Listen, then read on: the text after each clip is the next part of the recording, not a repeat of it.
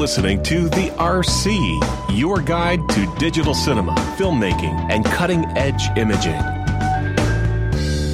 Hi, and welcome to this week's RC, and I'm joined by my good friend Jason Wingrove. So yes, we're catching you between trips. Everybody should appreciate this. Just the guy has like 48 hours and he's home, and he is giving up a precious 45 minutes to talk to you here on the RC podcast. So thank you, Jason. Pleasure. Wouldn't not. So look, before we get into the news, I'm going to blow your trumpet because I think the work you're doing at the moment is terrific. We can't really discuss the job in any depth. Hopefully we can when it's finished, but I will say... It's not like Avatar 2 or anything, but, still. No, but you've been travelling around the world. In fact, where have you just been? You're allowed to tell us. Yeah, sure. Just been to South Africa, Mozambique, Chile, and London. Do you know how many countries you'll have been to when you finish this project? No idea.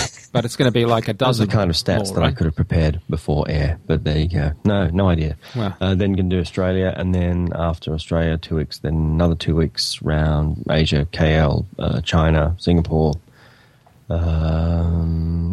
And probably something in there I've forgotten. But, it should be interesting. And I probably shouldn't say this because I'll get you in all sorts of trouble, but I will. I have seen a little snippet of some of the footage that my friend has shot, and it's awesome.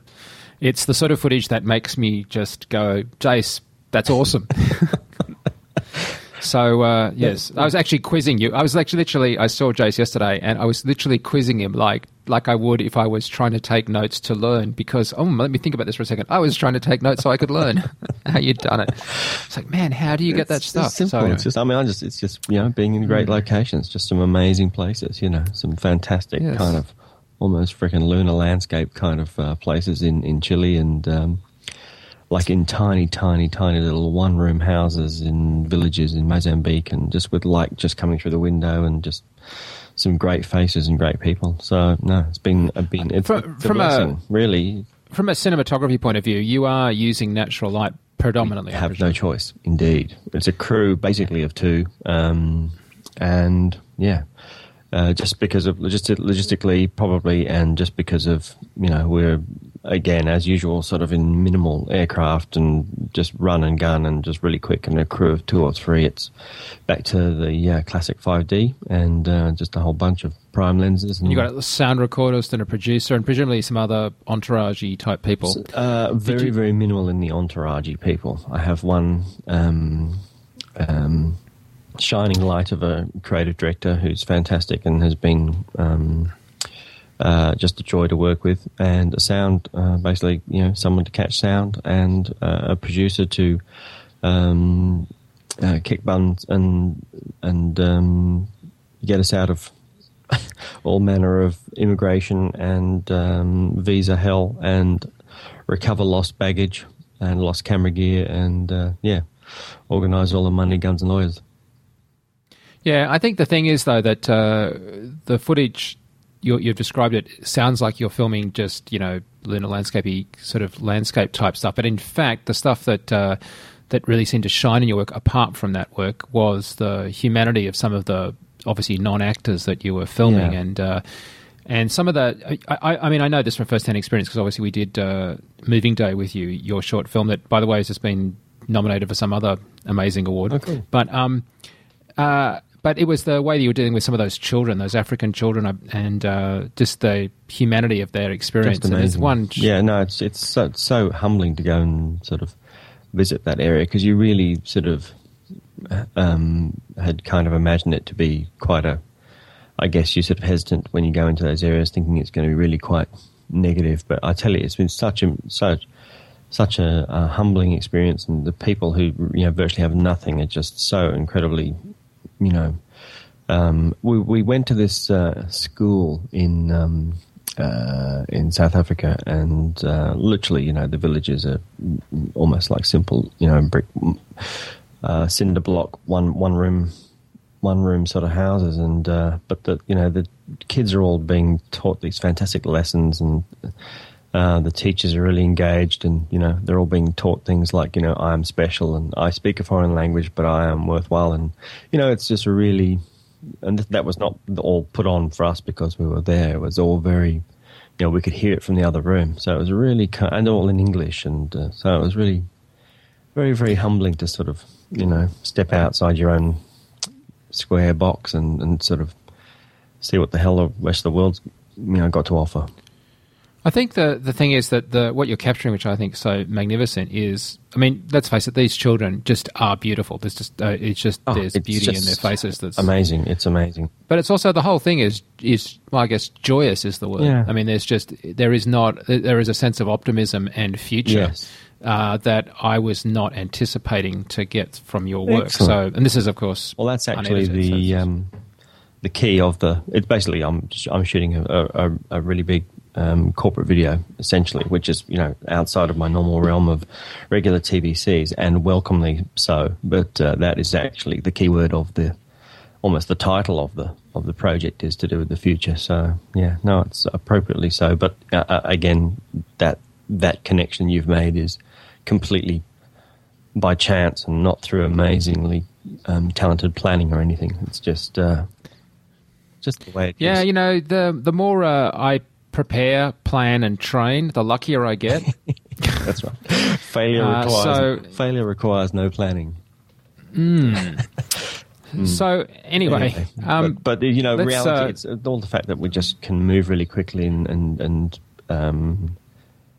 not be hampered by a larger crew. I know I've banged on about this for a while, but there's horses for courses. There's other jobs where, of course, you want the full entourage and everything, and that helps you get through those days.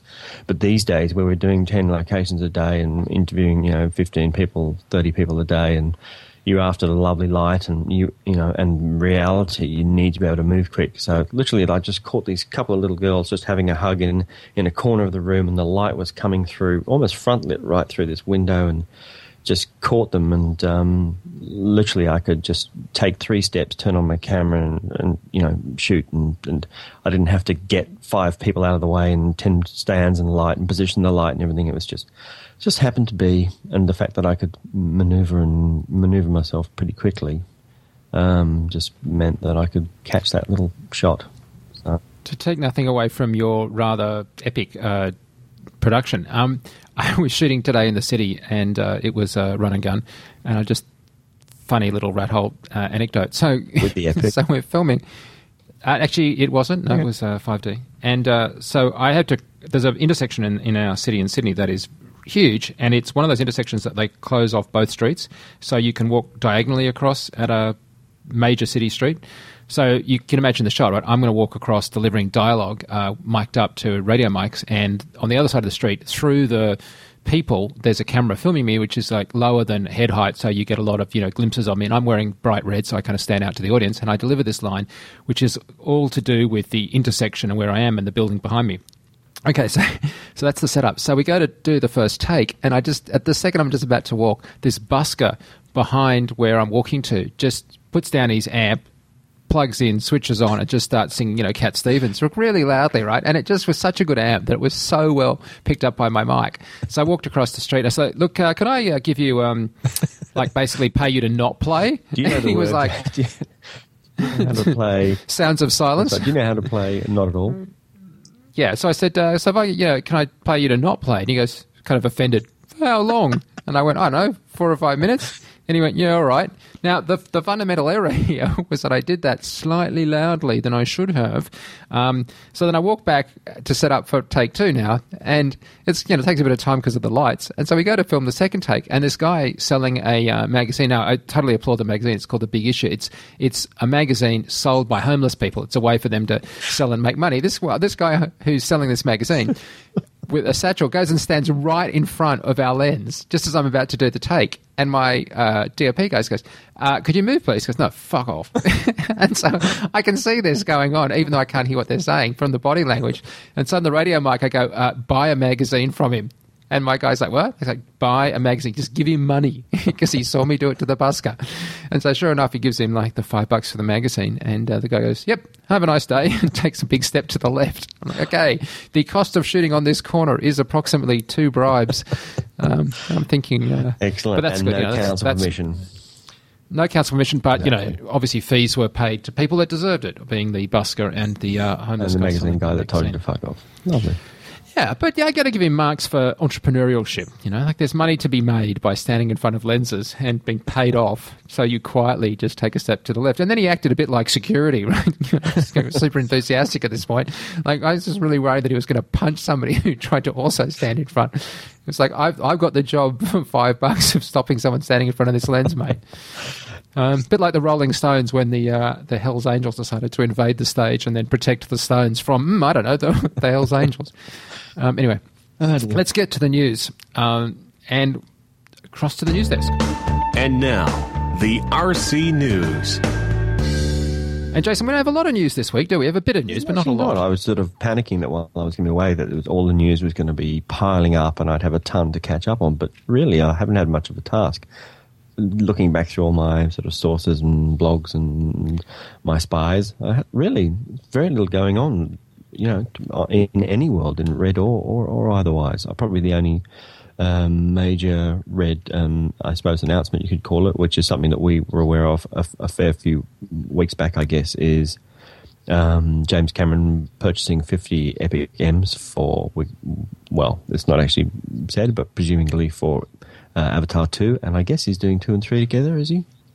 Mm-hmm. And we believe it's doing it at 48 frames a second, as in the Hobbit's approach, so being able to shoot higher speed as a standard speed. Yeah. And so what you get is, of course, that idea of a more immersive experience when stereoscopically projected. Yeah.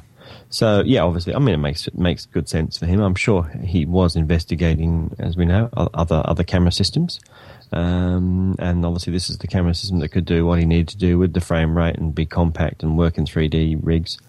So, yeah, it gets, which is probably like, I don't know, it's like $300 or $400 million worth of camera gear, basically, when you put your money down for 50 Epics. Yeah, I'm thinking you'd probably get a discount if you were Cameron and you're buying 50, but But then, having said that, you'd probably buy a lot of extra bits and pieces, wouldn't you? I mean, Yeah. Yeah. There'd be lots of associated stuff. Yeah, but that's, just rummaging down the back of the couch for Mr. Cameron. Yeah, exactly. Though there's no particular timeline on that I'm aware of, because this is not... I mean, obviously you would do this deal well before you started principal photography, so I don't think this signals an immediate thing. But also we've been heard that this officially makes no difference to the production cycle. In other words, this isn't like going to suddenly cause everything else to grind to a halt. Yes, which is obviously particularly most people's concern, that a highly decorated and Academy Award winning Q jumper would affect everybody else. But obviously, it's not to be. There's plenty of people actually in interim since our last show that have. There's plenty of Epic M's pouring out the door there for people. I mean, there's still people in the queue. There's still people who want them that haven't got them yet. But that's rapidly diminishing list. Even people who have been asking for a long time are actually now starting to. I hear starting to getting their cash out of the bank. Yeah, which is great. We're glad to see the community expanding. And there's audio now working in the systems, and the releases. I think the official release is 1.4.4. It's the current Epic official release. Okay. So, probably, obviously sound was one of the main things, not being able to record sound on the camera, but that sounds like that is fixed now, and in the very latest build. Video playback, though, obviously, from the body isn't still happening, is it, Mike? No, that is coming, and I've been talking to Red about that, and they're aware of that. Sure. But that wasn't, the Alexas weren't able to do that, and they were well past their official release, and plenty of them were in the field. Hundreds were in the field before they switched on the playback, video playback mode from Alexas as well. So I think the one that we'll get before the playback, and I'm just taking an educated guess here, I think the one we'll get probably next, the most that I'm certainly waiting for is the QuickTime codec, which will re-enable kind of a proxy workflow. Right, yes. But, I'm taking an educated guess here. Yeah, because at the moment don't quote me, don't quote Red. Yeah, you don't get any sort of drag and drop ability into Final Cut Pro that you used to be able to, I guess. No, one of the things that, interestingly, I'm setting up at the moment, which is awesome, again, a bit of a rat hole, I'm setting up my Flame Suite to take in through its setup of systems a feed to a Mac that's got the Red Rocket card in it. It's called Gateway. So my Flame will be able to open the Epic files natively across the network, which is the sort of stuff that we see once the SDKs come out, that they kind of spills out into the color correctors and the gear and stuff. And so this is important, I think, because what you really need is to solve the post pipe. I think the problem that Red One / Red have is the perceived difficulty in terms of post-production, mainly coming from, I think, probably ill-informed attempts to do it on the cheap and that sort of tripping people up. But we do need to see a fairly widespread adoption of some good post practices, and there is definitely more to be done in this area in Epic. And I'm not saying that Red doesn't know about it. They're working on it. I've discussed that in the past, but I still think that we're going to see a lot of growth in the next coming months with what's happening in terms of the post-production gear. And I'm going to say I'm doing a story at the moment on FX Guide. It's a bit early to talk about it, but about where I think this will end, and I've got permission to discuss that publicly. And so we're talking to a lot of people at the moment, key people around the world actually, for that story about where we think the end game is for the Epic, and Red is helping with that as well. So when that gets close to publishing, I'll let you guys know. Excellent. So Gateway is a Flame piece of gear? Right. Yeah, so Gateway allows the Flame to use the Mac as, well, a gateway. And so what happens is that my Flame is a Linux box, for example. It couldn't handle ProRes, so the Mac would do the ProRes. It also, of course, being a Linux box, doesn't take in the Red Rocket card natively and do that kind of stuff. So, again, I would be able to open those files on my Flame, and it would use all the processing power of the tower with the Red Rocket card hitting the R3Ds in much the same way that RCX does, but obviously it's much better for me to be able to access directly from the Flame UI right through to the R3Ds of the Epic natively. Okay. Oh, actually, there was some sort of minor news, but it's questions without notice because I haven't got it on our little run list. But the Technicolor color preset for DSLR for Canon, I guess 5D, 7Ds. Have you had a look at that, Mike? I haven't used it, partly because I'm in the middle of a production. I didn't want to change anything, but I'm keen to have a look at the Technicolor profile for 5D. Yeah, I'm incredibly enthusiastic about this. We're currently putting together a piece on that, which we'll put up. Basically, the way that it works, in the past we've had these profiles on our 5Ds. You could make them yourself or you could get some downloaded. And so what tended to happen is that people made up some good guesses, and those good guesses were available on the net and people would grab them and try and use them. And sometimes with good results, sometimes not so good. Some of them are not up our alley because I know you and I, Jason, we don't tend to like to bake in looks at the camera level. So if somebody came up with a black and white version that did a sepia tony kind of thing or something, we're unlikely to bake that in at the camera level. Now, the idea of a Canon camera at stills level is to shoot raw, but at the video level, you have to have something baked in. And so what we were trying to go for was the most neutral thing we could possibly do. This is, I think, pretty much unique in that it's actually sort of an official thing done in conjunction with Canon, and as such, it works incredibly well. And by giving you a tonal range the way that it does, and we'll discuss this more next time we talk when we've done our video tests and can show them to you, you're getting much more detail in the blacks. It's really it's a big step forward if you intend to do post-production on your images. Now, I want to stress this because if you're not intending to do post-production on your images, then this isn't for you. So let's say I had a picture of a room with a bookcase and a window out, that sort of thing. I'm going to have a flatter looking image but more detail in the blacks as my look. Yeah. That is not going to look better. If I want to immediately post it on YouTube, this would not look better than what I'd be able to get out of the camera with the normal settings. That's not how it works. But if you do want to use the Cine-style stuff, and it's available off the Technicolor website, it's going to provide you with something that is great for grading. So this is what you really want. This is what you kind of, like this S-curve approach is huge. Yeah. And so I'm incredibly enthusiastic that they're doing this. I do think this is really almost a bit of a tease insofar as we see this, we really feel like going, oh my God, well, why doesn't Canon just go the whole hog and give us so much more? But yeah, it's definitely, I think it took 12 months basically from Canon and Technicolor talking together to this coming off. So this is not like a hack. This is like a proper, well done thing, and reflects the fact that Technicolor as many people did, just didn't realise how much 5Ds would get used for production for stuff pretty much like you're doing. It's just massive. It is massive. Every time I look around, someone, more and more I'll see on air. It's a huge change. I mean, as I guess stuff as Alexa, perfects things, and I'm seeing a little bit more of stuff outside of DSLR. But definitely, it is massive, particularly for small stuff. But now that we've got F3s and as soon as FS100s and stuff like that start to come into the market, and there's a little bit more of a, more grown-up methods of getting shallow depth, but without having all of the issues. I guess all of these, as long as it's a compressed format, you're always going to have this issue of trying to screw as much information and get as much grading range out of a compressed image as possible. I guess it's only a matter of time till I suppose there's profiles, that maybe Technicolor will develop profiles for other things as well. Well, what's happening with this is, you load the Technicolor Cine Style on your camera, and then you still want to set the camera up to have sharpness at 0, and I think they recommend contrast -4, saturation -2, and color tone 0.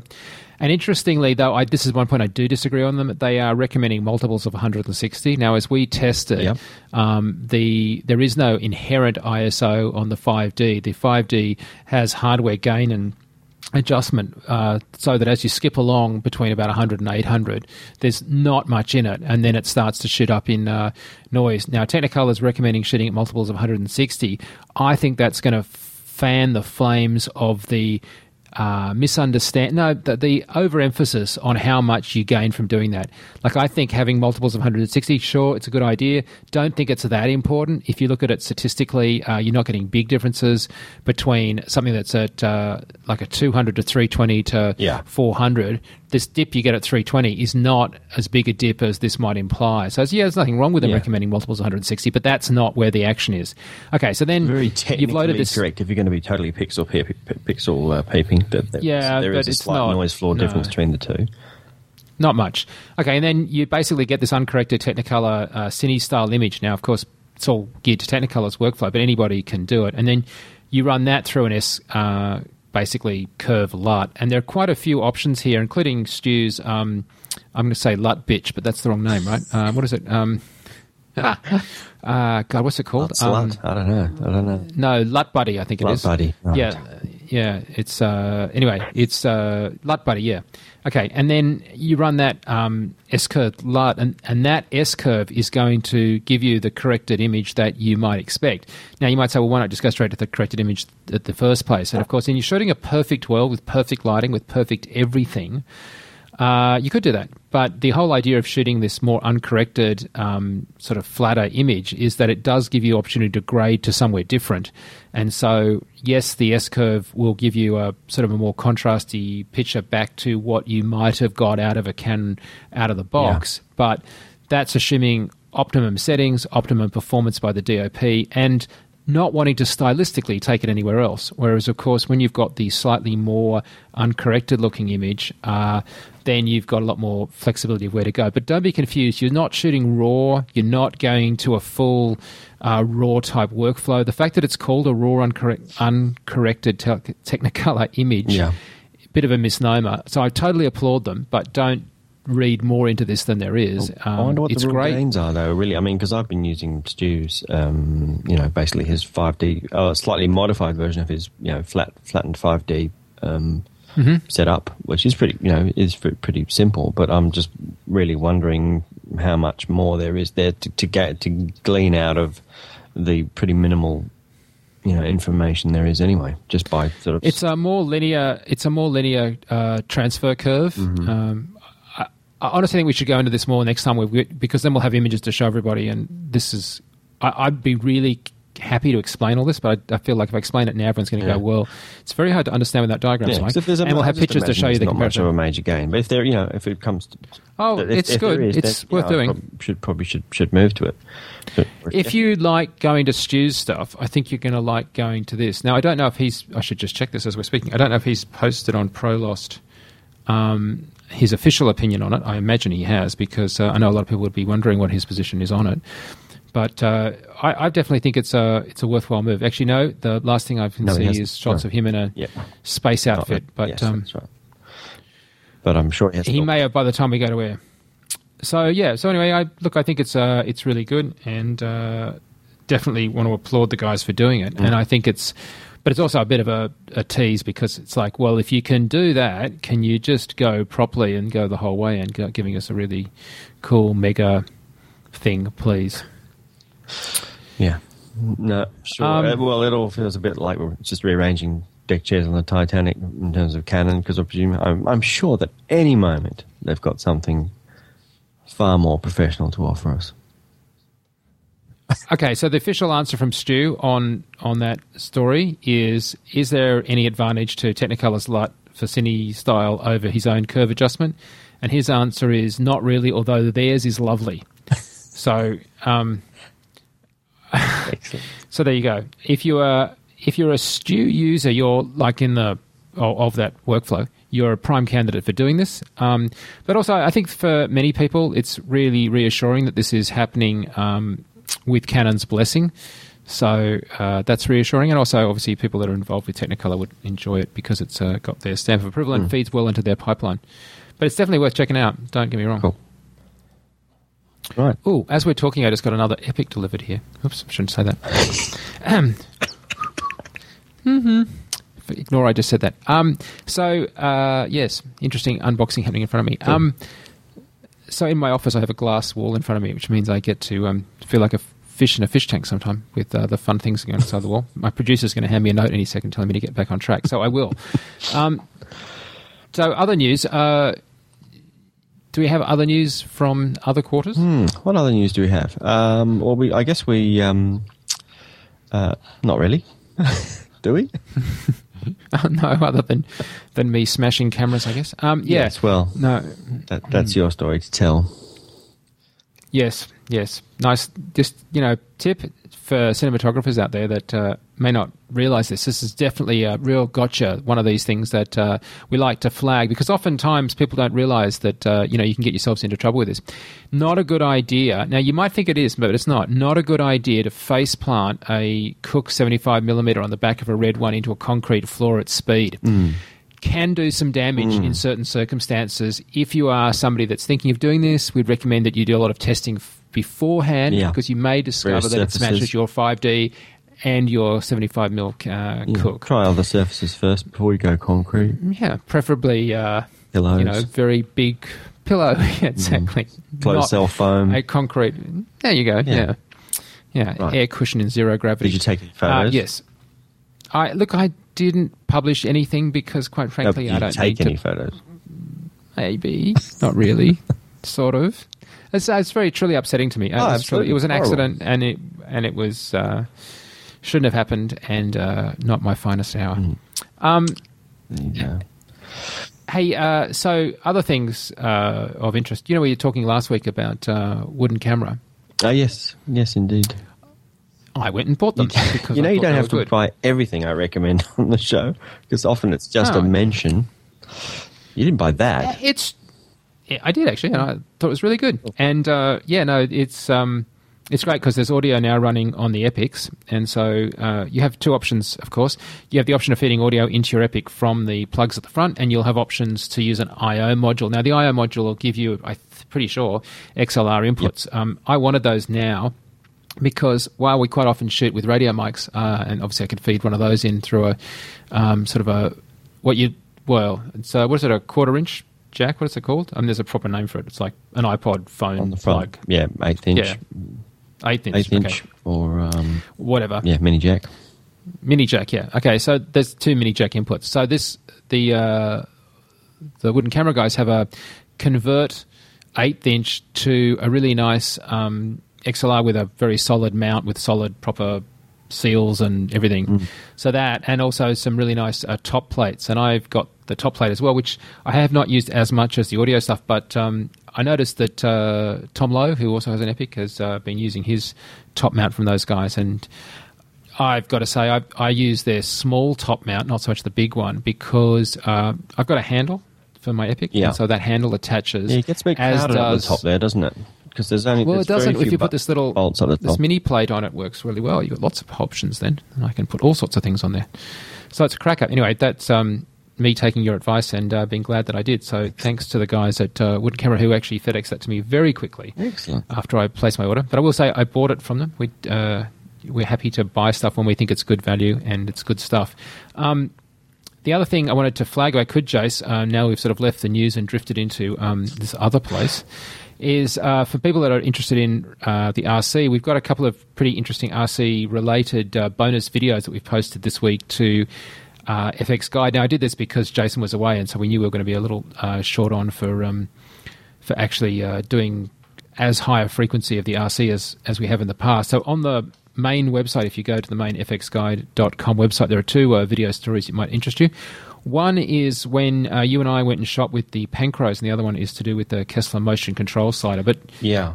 the Cook Pancrose, I thought I'd just discuss that one first with you because we put an edit in of something that you shot with Tyler using a couple of the Cook Primes. Yeah, that was good. Actually, it's good to have, because they are a sort of a more, if not, everyone's not entirely familiar with the Pancrose. They're a sort of smaller, lighter, obviously not as fast, but they're a smaller, lighter version of Cooks.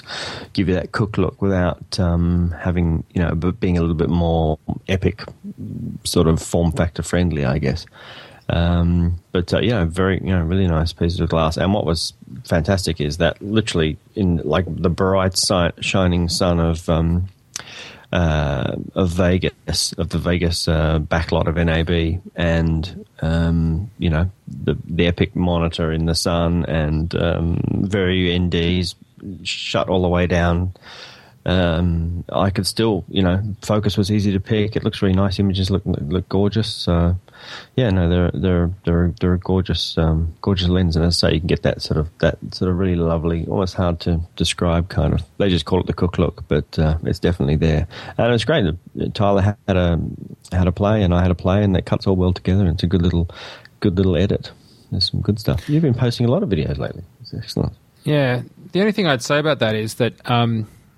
I wish we'd had that HDRX on that one. We didn't because we were sort of deliberately doing it without it. But I feel like a couple of those shots, the highlights weren't protected as much as possible because we had so much difficulty judging. I literally had just not brought with me the EVF bomb. So the guys were judging it off the LCD in the bright sun. Yeah. And that would have been... At 120 frames wasn't possible, but obviously we could have done the non-120 frame stuff easily with HDRX, which would have protected our highlights much better. So I don't know that's the best stuff we ever shot. And I feel like I kind of let you down by not having the right kit with us, but it was nice shooting with the lenses. And I've got to say, the best I like stuff those I've ever lenses. shot of wheelchair basketballers at 120 frames Las a Vegas. second. With 5 What do you think seconds. about them being 2.8? That's the thing that seems the controversy about these lenses. Yeah. They're absolutely stunning, but they're 2.8. Yeah, look, that's probably my main sort of bugbear, and it is a little bit hard. Obviously, the smaller the lenses go, it's obviously it's sheer physics. You need a larger piece of glass to let more light in the front hole, and I'm all for being a complete wide open depth of field Nazi and just give me as wider, faster glass as possible and as softer BG as possible. So, they're not my first choice, but, I would probably... But when you do look at more compact, faster glass like Zeiss Super Speeds, they definitely sort of show their age, those lenses. There's very little sort of choice in small, compact glass that is really fast, unless you go with stuff like like Canon L, just stills glass. For some reason, there seems to be, when you go to big cine size lenses, to be able to get the sharpness that's required, you do step up to a larger piece of gear. Yeah. I think that. Look, I think that I'm sort of torn because I have had lenses that are cheaper and better on initial viewing. Yeah. Not necessarily that they look better, but they're better because they're like fast or whatever. The thing is, having just smashed a Cook and then had Cook immediately jump to help fix it, repair it, solve a whole lot of problems. Yeah. And they are so well engineered. Now, there's a lens I've got that I've had for ages, which is just not well engineered, and I kind of Like the images aren't bad out of it, but they're not as good. And I feel a bit like there's, I don't know, it's a bit like buying a car or just buying anything that, you know, there's the obvious things that you're comparing it on, like, say, the speed. But then there's also these other things to do with support, service, build quality, you know, surviving. If I was renting which is lenses, a slow burn of sort of realization. It's a slow burn. You realise, I kind of made a mistake there. Yeah, and of course, if you're going exterior, 2.8 isn't too bad. But yeah, they would simply argue if you want to go fast, go to S4 or S5, and I would kind of agree with them.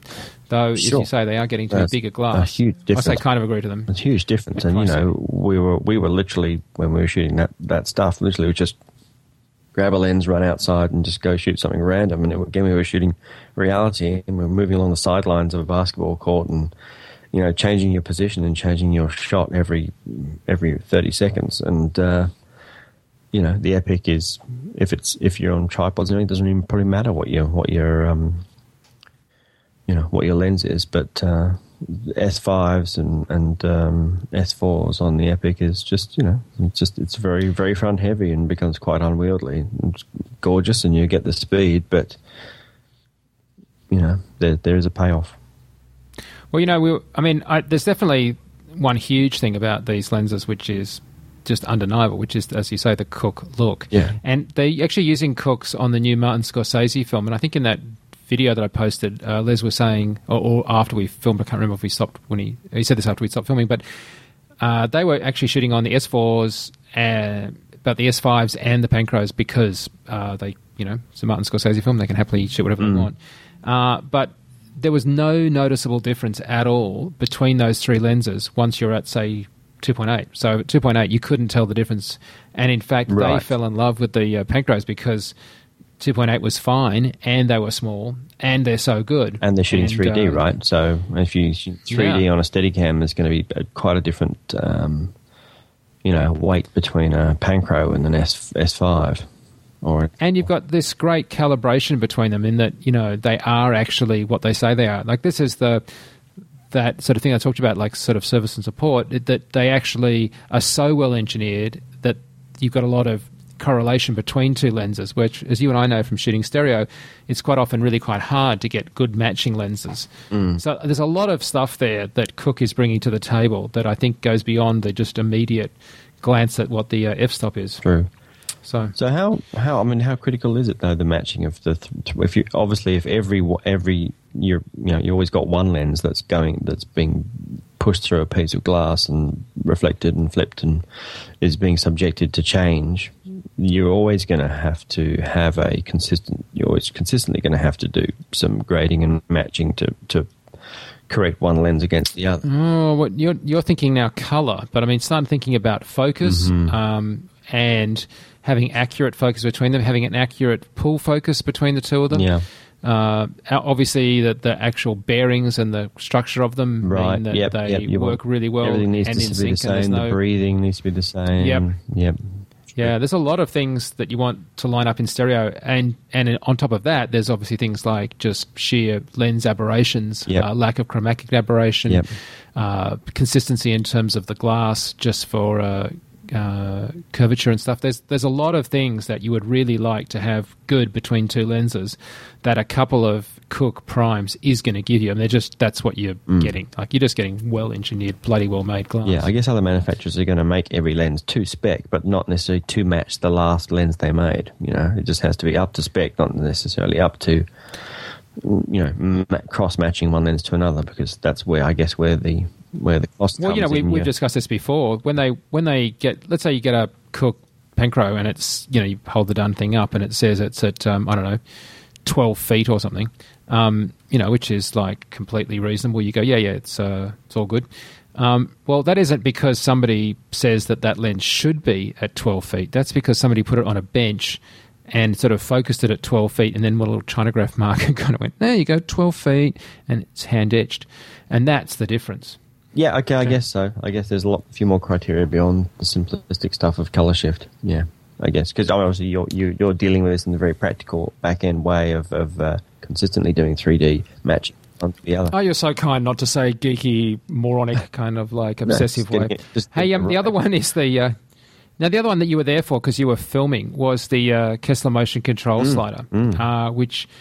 now, that was a bit of a jury rig at the day. I mean, I was very keen to actually film with it, so Eric was really nice in doing that, though I should point out that that was a bit of a jury rig as to how it was set up on the booth, not how it was set up in terms of the motion control, but like just literally how the tripod was going to set up that was supporting it. That's definitely a video worth having a look at, because it's sort of, there's a lot of information there that we can't sort of really impart here, and you really have to see the rig in action. And I think, I mean, apart from anything, apart from the fact that it's, you know, his up to his, you know, usual impressive build quality, and the fact that he thinks about this stuff. He's not just a geek who can build. He's actually out there, you know, he's working with people who are consistently using his gear. He's connected with his users. He feeds back, and he's a thinking sort of shooter himself. Is the fact that I think this is actually outrageously cheap, isn't it? By comparison, it is outrageously cheap for what it is. Yeah, we're talking like 5,000-6,000, and this is unheard of. I mean, it would, 12, 15 would be considered a cheap rig. Obviously, at the other end of the spectrum, well, you're into telephone numbers, but yeah, this is a dramatic drop on what we've seen before. And so I was worried when I interviewed him, prior to interviewing him, about the quality of the motors. Would they have enough torque to be able to give the consistency that we wanted and the repeatability we wanted? And especially because I'm keen to set this up so we're not necessarily using it as a horizontal slider motion control rig, but actually more diagonal and vertical and stuff. To do sort of, it's like crane ups as you track. Yeah. Yeah. And so we're remarkably, those motors can run. Perhaps we should just back up and just overview of the rig, right? Essentially, it's this is essentially his kit is a, I guess it's a tripod-based track or a track system, modular track system that can be all packed up for portable use, motion control, with a pan tilt head, and I think it's all programmable, controllable wirelessly via any IP device, I think. Well, it actually goes further than that, because it's a multi-axis device that also would control focus and stuff. So you could actually do motion control targeting. So we targeted it in the video so that it aimed at the camera that you were filming us on, Jace, which turned out to be a bit of a boring shot, but anyway. And so as I moved along the slider, it always pointed at your camera. But imagine I could do a shot where it was traveling across in real time, or as a sort of a slow stepper thing for a time lapse, but it's moving and it's pulling focus and it's panning, tilting, and this could be going straight vertically up and down because the motors are that powerful. And the motors are powerful enough to hold a camera considerably larger than an SLR, so we could put an Epic on there. So you can imagine that's one of the things I'm really interested to do. You might have to change the base bracketing, but if you could be pulling focus, changing direction, fully controlling that from like a tablet, iPad-y kind of setup, because that's one of the problems with motion control most people don't appreciate, is it's actually a bit of a curse to set the bugger up and understand what it's doing. Without that graphical user interface, just trying to program it. I mean, anyone that's programmed a GoPro will understand what I'm saying when I say this, right? Like 2 or 3 buttons to get in the date. It's like, whereas, you can just undersell the importance of having a graph that can show you what the darn camera is doing in any particular axis spin. So I'm very enthusiastic. I'm enthusiastic not only because I think this thing looks good, but also because I just like Kessler stuff. Absolutely. As I say, he's very engaged with his users, so it's terrific. He's been a good sponsor and a good sort of friend to a lot of the friends of this show. So absolutely, and it's they don't adopt a piece of gear just for fun either. They do it because that person works for them as well.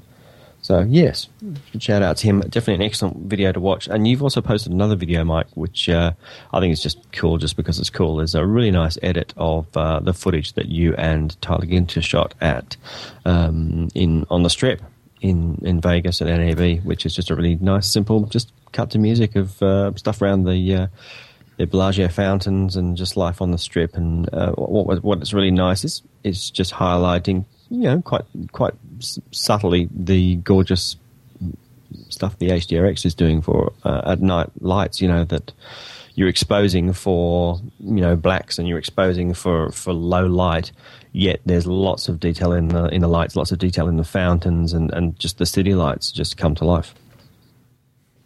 Yeah, we'll post a link to that Vimeo, but it was our low light test. We did some HDR, as you said, and I think for me it was interesting because there were some shots that we deliberately shot high ISO to find out where the limits were, as we tend to do.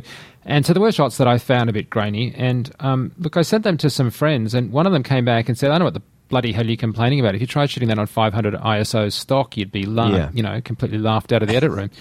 And I was like, well, it's true, yeah. Plus, of course, we can increasingly these days take this footage in and use really quite good noise reduction tools.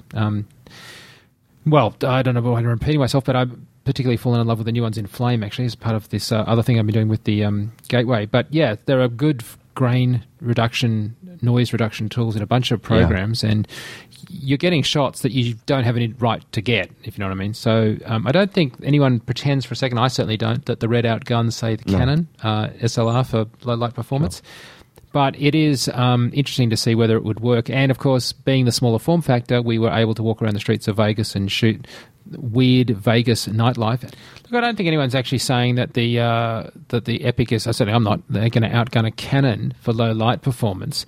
But it is really interesting to see how it works, and it's interesting to see where it kind of falls over. And, you've got to assess a camera for what it's capable of doing. And sure.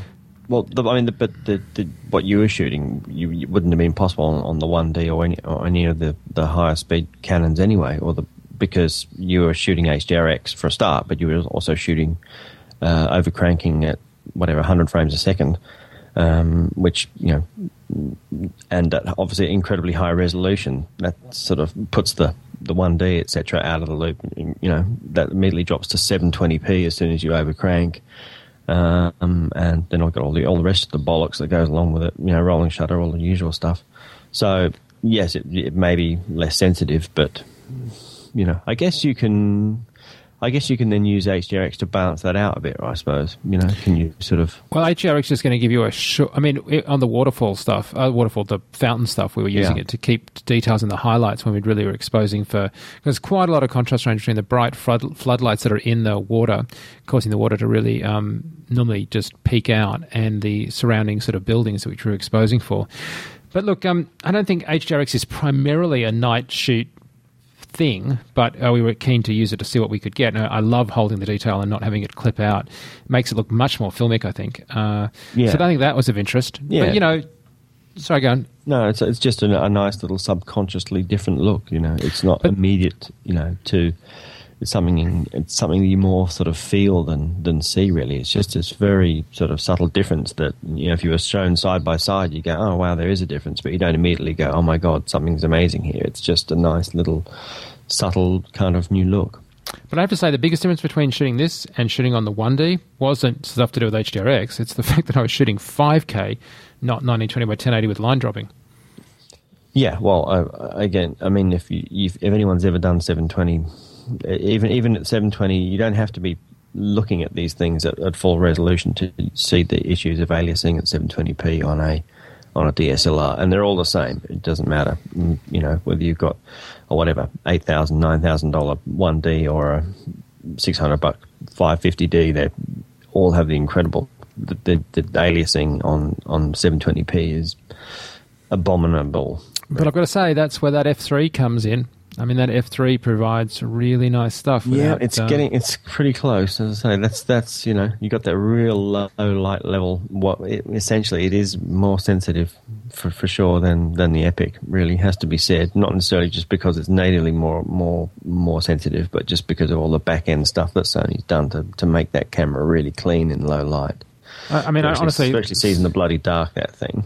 Sony's really pulled a seat up at the table as far as I'm concerned. The F3 tipped me over because I'm not a big fan of the F35 for sheer financial reasons. That I just find that to be very expensive, and perhaps I would feel less that way if I was a multi-billionaire, but I'm not. The size of the thing. Yeah, the size of the thing, and a few other reasons. But yeah, it was when they started going into things like the F3 that I was really moved from, I'm interested, but are you really going to buy a Sony, to, wow, Sony's really kicking it. I think this is definitely the year that Sony has accelerated. I just hope that what's happened with the Japanese tsunami / earthquakey stuff hasn't set them back too much on their heels, because obviously it has done some of that, as we've discussed in the past. Yeah. Well, the FS100, I believe, is starting to come back a little bit closer to its original release dates. It was definitely looking to be like August, September or something crazy when it was going to release. But I think it's starting to look like we're going to see those, in a month or so, which would be good, because can't wait to get our hands on that and have a proper play with it, rather than just sort of bolted to a stand on an NAB, etc. Well, I've got to say, having seen Tyler's work, I want to get the S-Log output from the Sony. By the way, I should point out that that's the workflow we've also been doing on the Epic. We've been doing a lot of stuff, like we did that Vegas stuff, doing S-Log ProRes 444, because, of course, you've got a 12-bit sensor linear. You want to get that out somehow to do post-work on. We've been using Colorista to do our final grading, because we don't like doing final grading in Red Cine X. And just for speed of general day production, when we're not doing our high-end stuff, we go out ProRes 444 10-bit log, which gives us lots of grading latitude. To Cinedeck, or what were you capturing on? No, I mean, like, we output the R3Ds from the R3Ds to ProRes. Gotcha. I mean, I've got a bunch of recording stuff. to outboard thing. Well, there's something we'll show everyone's listening maybe next week or the week after. There's stuff that you shot on Hoover Dam. Yeah. So I've got that, and I'll take that, in this case, DPX 10-bit Cineon files, so obviously a log format there, into Flame to do work on those. But if we were doing just a general workflow, like, we're developing a high-end workflow, which I'm really looking forward to talking to about later. But our sort of standard day workflow is the HDRXs to ProRes 444 log file.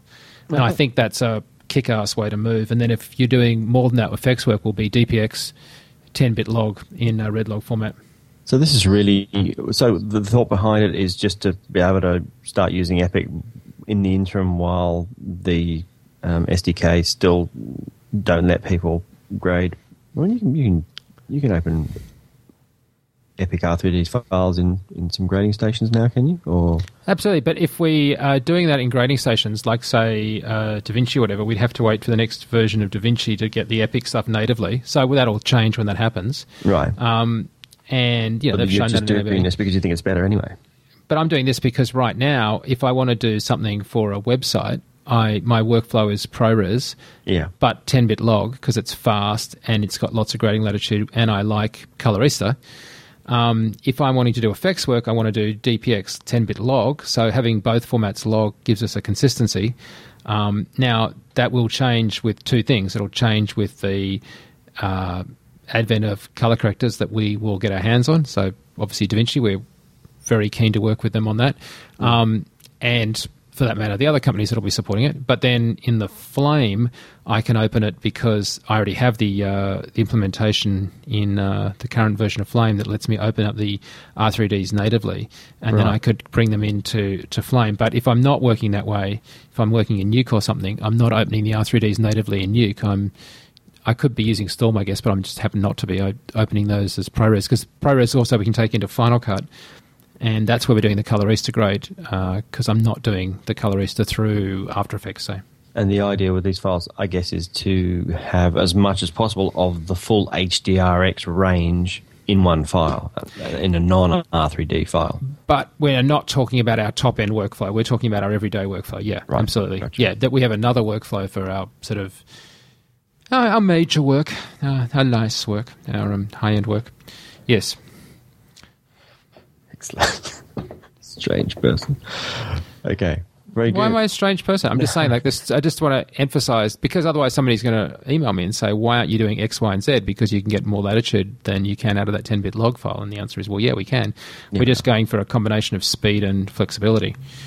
Because if you're not grading the 10-bit log files, you're really grading something that's sort of pre-graded, and I don't like doing that. I like to keep my options open. Yeah, absolutely. You don't want to start thinking how you're going to grade it before you're really grading it. You want to be able to give your grader all the information there is. When we were doing CPOOL with you, we were had our shit together, basically. So it was more like a double handling thing. What we're trying to do is address the problems that I think are pretty much serious problems of just making sure that the director's vision finds their way right through to the screen properly, and we don't lose some information that could have otherwise been useful because we didn't appreciate what you wanted as the director. Oh, I mean, absolutely. But that was early days for Epic for us as well. That was literally the first few days out the door. Yeah, you only learn these things by doing them. I mean, at the end of the day, that's all about, right? Like, you got to get off your ass and go out there and do some stuff, and then it all becomes obvious. So hey, I'm going to let you go because you've got a pack to go away. I can't tell you how much I appreciate you taking time out of your schedule to... my apologies to your family for stealing valuable time away from them. Oh, it's my pleasure. It's I just wish we had a bit more of a structure with the show, but I think also we haven't really. Again, luckily, there's not an awful lot happening. I think which is good. It means it's business as usual. Everyone's just getting on with it, and I guess Red's getting on with it, and everyone's just out there shooting stuff. So. Besides which, I've got something outside my office that I really have to go and play with. So I'll talk to you later. Go. I need to play. All right. So as I'm going and shooting, as I have been doing, I'll just keep posting pictures and location shots from as I'm away, shots of my rig, shots of locations and stills I've been shooting on the way.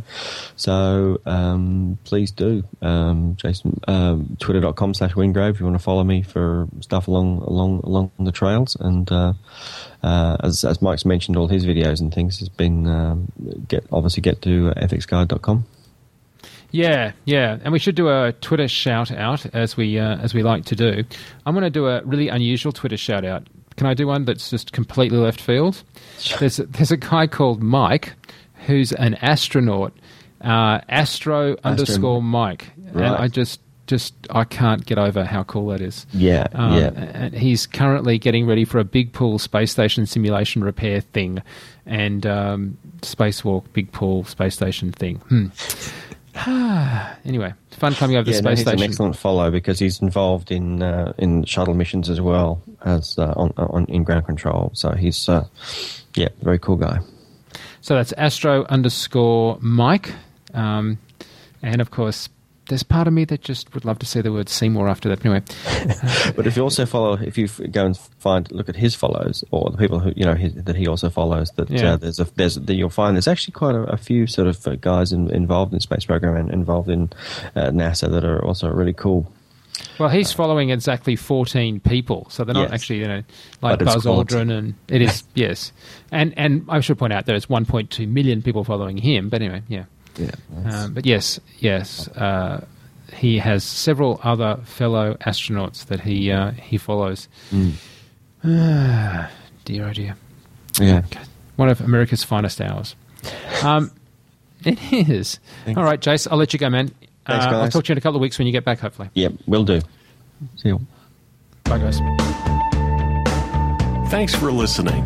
Send your questions or comments to rc@fxguide.com. Copyright 2011, FX Guide, LLC.